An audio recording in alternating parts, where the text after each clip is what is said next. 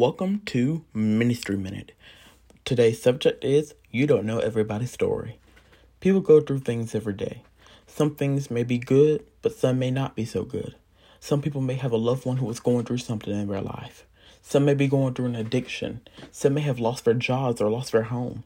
Or some may have even lost a loved one. These are just a few of the things that can happen to someone that may change their lives. We have no right to judge anyone. God is the only judge. He knows the entire story when we don't.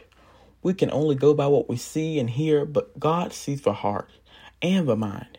He knows the origins of those issues. He knows the root of that problem.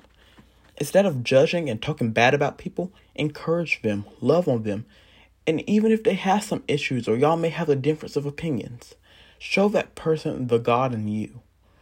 That person may not know Jesus. That person could be on the verge of committing suicide, and you may be able to say that thing that will stop them from doing that.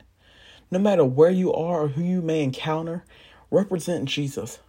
The Bible says in Ephesians 5:1-2, "Be ye therefore followers of God as dear children, and walk in love, as Christ also hath loved us, and hath given himself for us an offering and a sacrifice to God for a sweet-smelling savor."